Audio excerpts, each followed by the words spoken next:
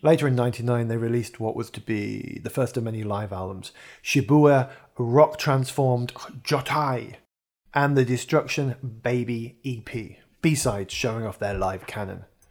However, in the studio, things were going to change for our plucky Japanese pixies, and they came to the attention of US big shot producer David Friedman, fresh off producing The Flaming Lips, Mercury Rev, Mogwai, and he was on a roll. As a side note, Wikipedia has Friedman down as producer to Schoolgirl Distortional Addict. This is not true. He joined them for the Destruction Baby EP and stayed until the end. He did retrospectively remaster the reissue of Schoolgirl Distortional Addict, but by that time he was full Friedman and turning everything up to 11. Anyway, with single Urban Guitar Sayonara and 2000 album Sapukai, this collaboration really took shape.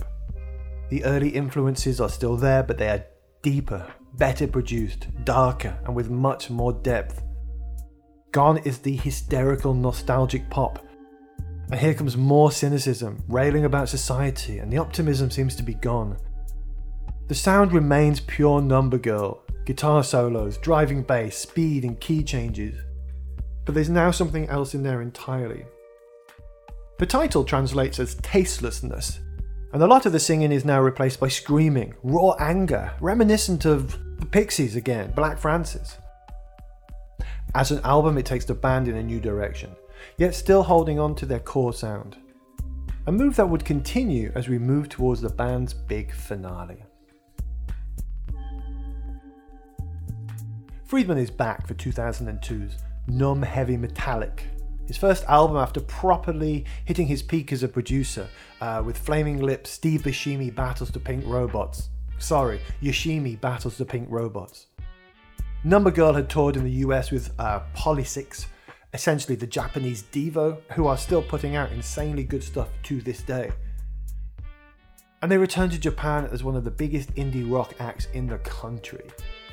The band had evolved musically, thematically, culturally, stylistically, and so when they released what was to be their final album, it was at the peak of that evolution, bringing in Japanese vocal styles, big traditional Japanese drums, math rock guitar, spoken word rants, all wrapped up in those melodic post-hardcore guitars.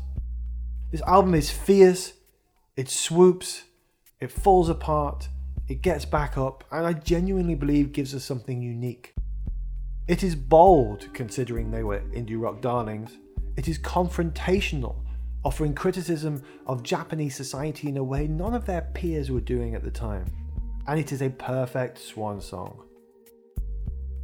After major Japanese touring to support the album, bassist Kentaro told the band he wanted to leave. So they announced they'd wrap up the tour, play a final show and call it quits.